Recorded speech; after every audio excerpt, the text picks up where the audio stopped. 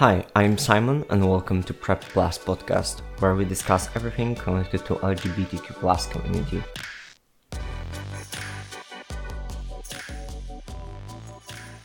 In this episode, I would like to ask you, what are the most annoying gender stereotypes in your opinion?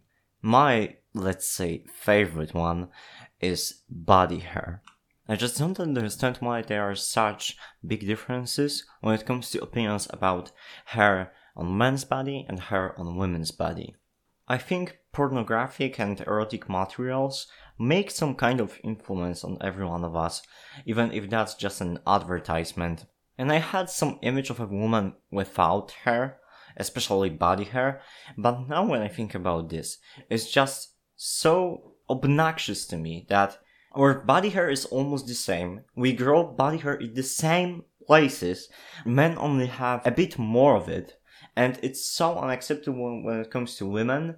And when it comes to men, shaving it sometimes is perceived as bad or unmanly. I think it's one of the most weird stereotypes for me, but I'm sure there are a lot of them.